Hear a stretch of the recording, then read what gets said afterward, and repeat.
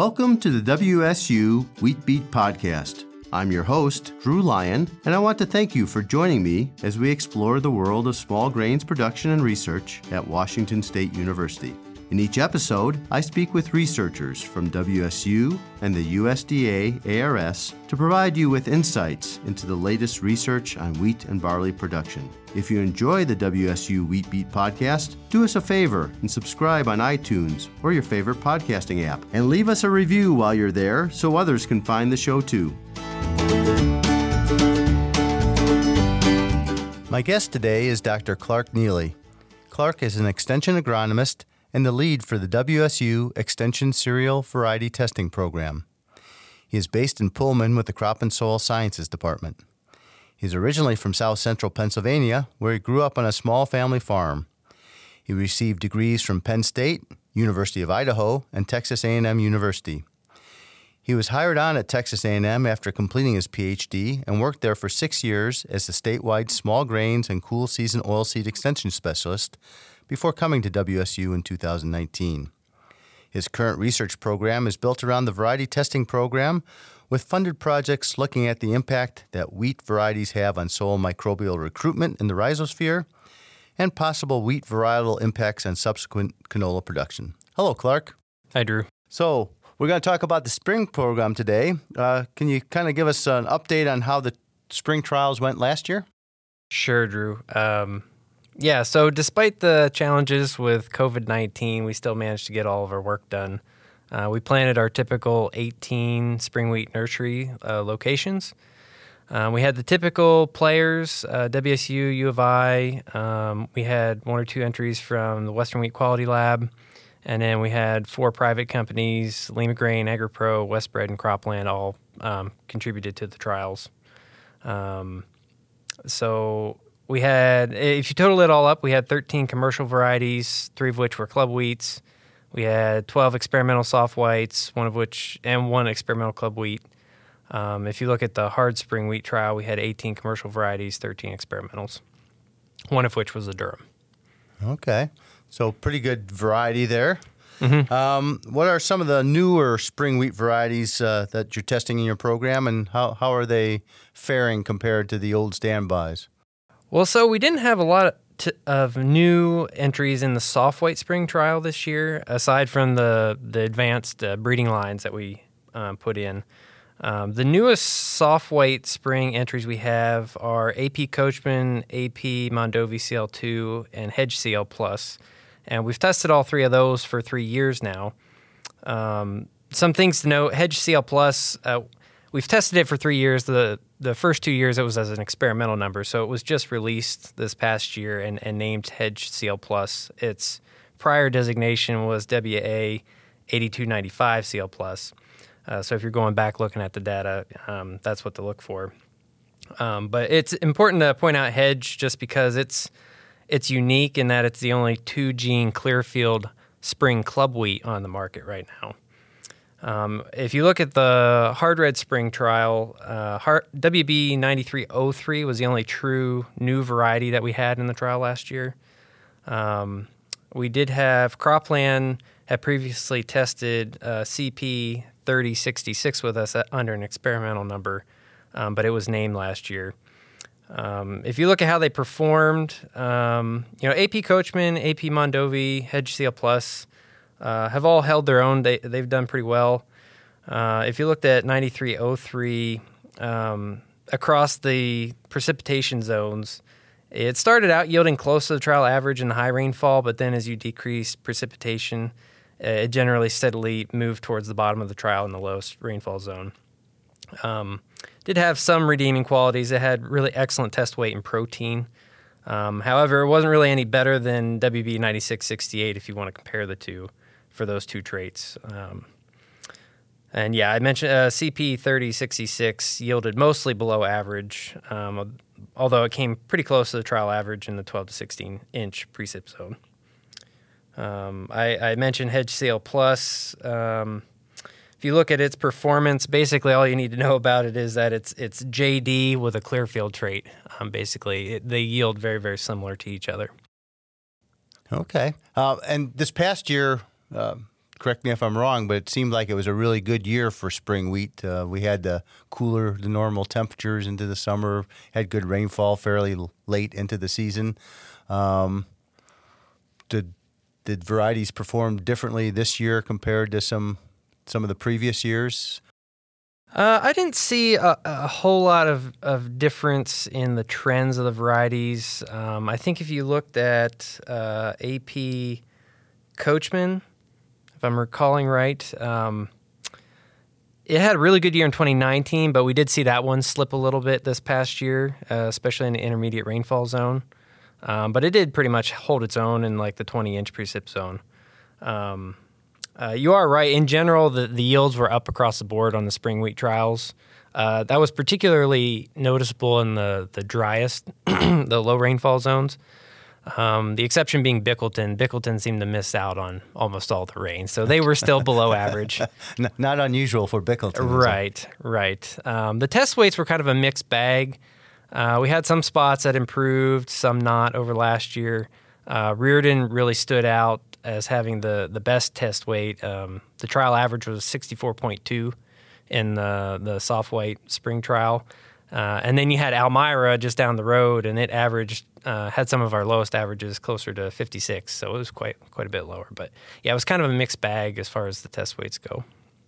Okay, what about the spring barley varieties? What are you testing there, and anything new or interesting to talk about? Yeah, so on the barley side, we have a lot more changes. If you compare it to the previous years, we dropped some, like we didn't have AAC Connect or CDC Copeland or LCS Genie. Those got dropped.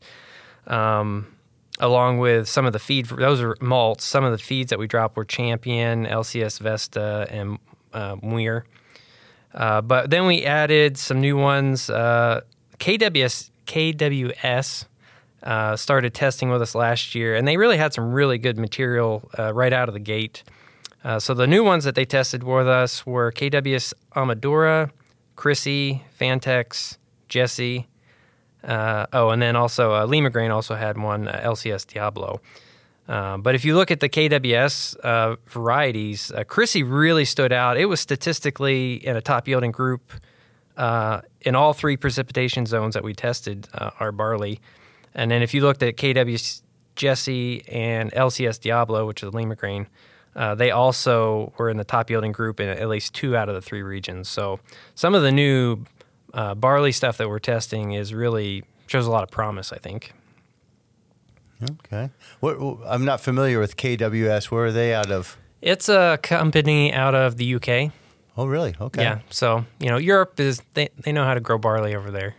But okay, and they have material that fits our climate. That's interesting. Apparently, at least it looks like. At least in 2020. Huh? Yeah. We'll see on one of our drier years how they do. So how are the spring trials looking for this year? So we are, as we speak, I'm finalizing our list for the 2020 spring trials. I'm hoping we can start randomizing and sticking labels either today or tomorrow. But so probably the one thing that sticks out in my mind right now is the trial size. Folks will notice there's going to be a lot smaller on the hard red spring trial. Last year, I think we were at 30 entries, and this year we're going to be down to 18 entries.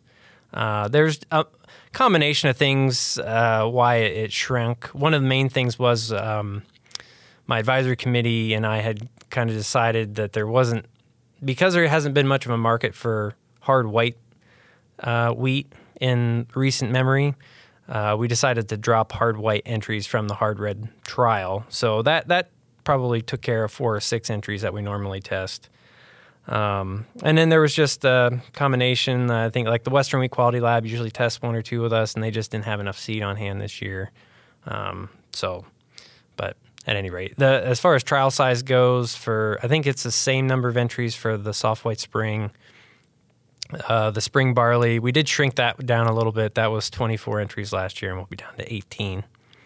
But whenever we do get it randomized and stuff gets planted, we'll be sure to get our field maps up on the website. If people want to go out and look at the winter trials that are already in the ground, we have those field maps already posted. People can go out and look.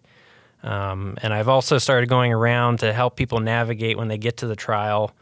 Even though you have a field map, I've started sticking like orange stakes in the first plot of every trial just to help them navigate, say, okay, for sure, this is where I'm supposed to be. So hopefully that'll help. Okay.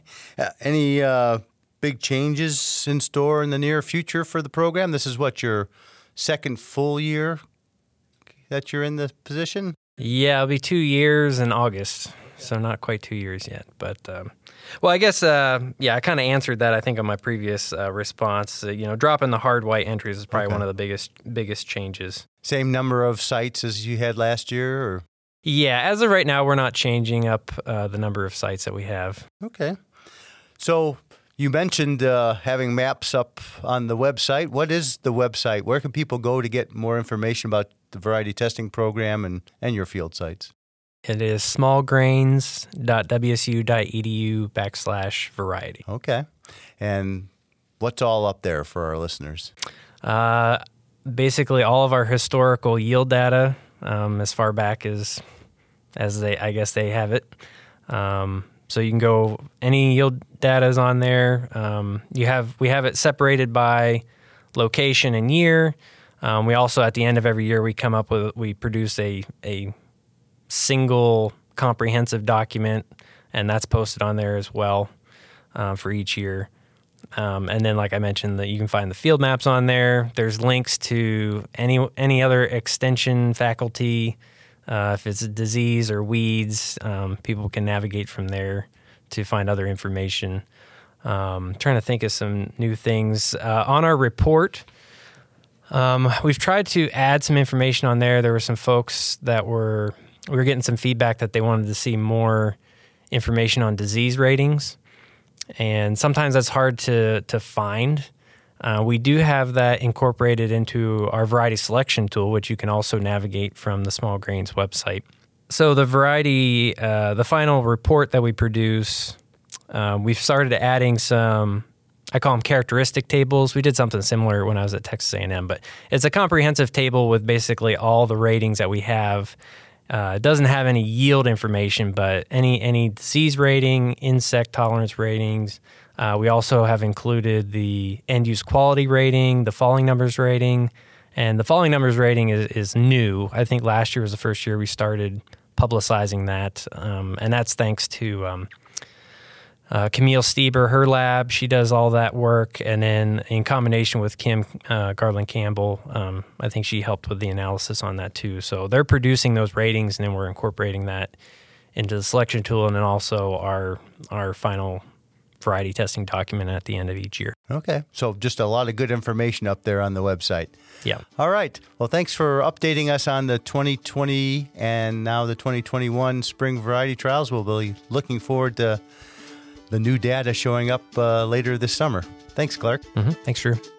Thanks for joining us and listening to the WSU Wheat Beat Podcast. If you like what you hear, don't forget to subscribe and leave a review on iTunes or your favorite podcasting app. If you have questions or topics you'd like to hear on future episodes, please email me at drew.lyon, that's Lyon, at wsu.edu. You can find us online at smallgrains.wsu.edu and on Facebook and Twitter at WSU Small Grains. The WSU Wheat Beat Podcast is a production of Connors Communications in the College of Agricultural, Human, and Natural Resource Sciences at Washington State University. I'm Drew Lyon. We'll see you next time.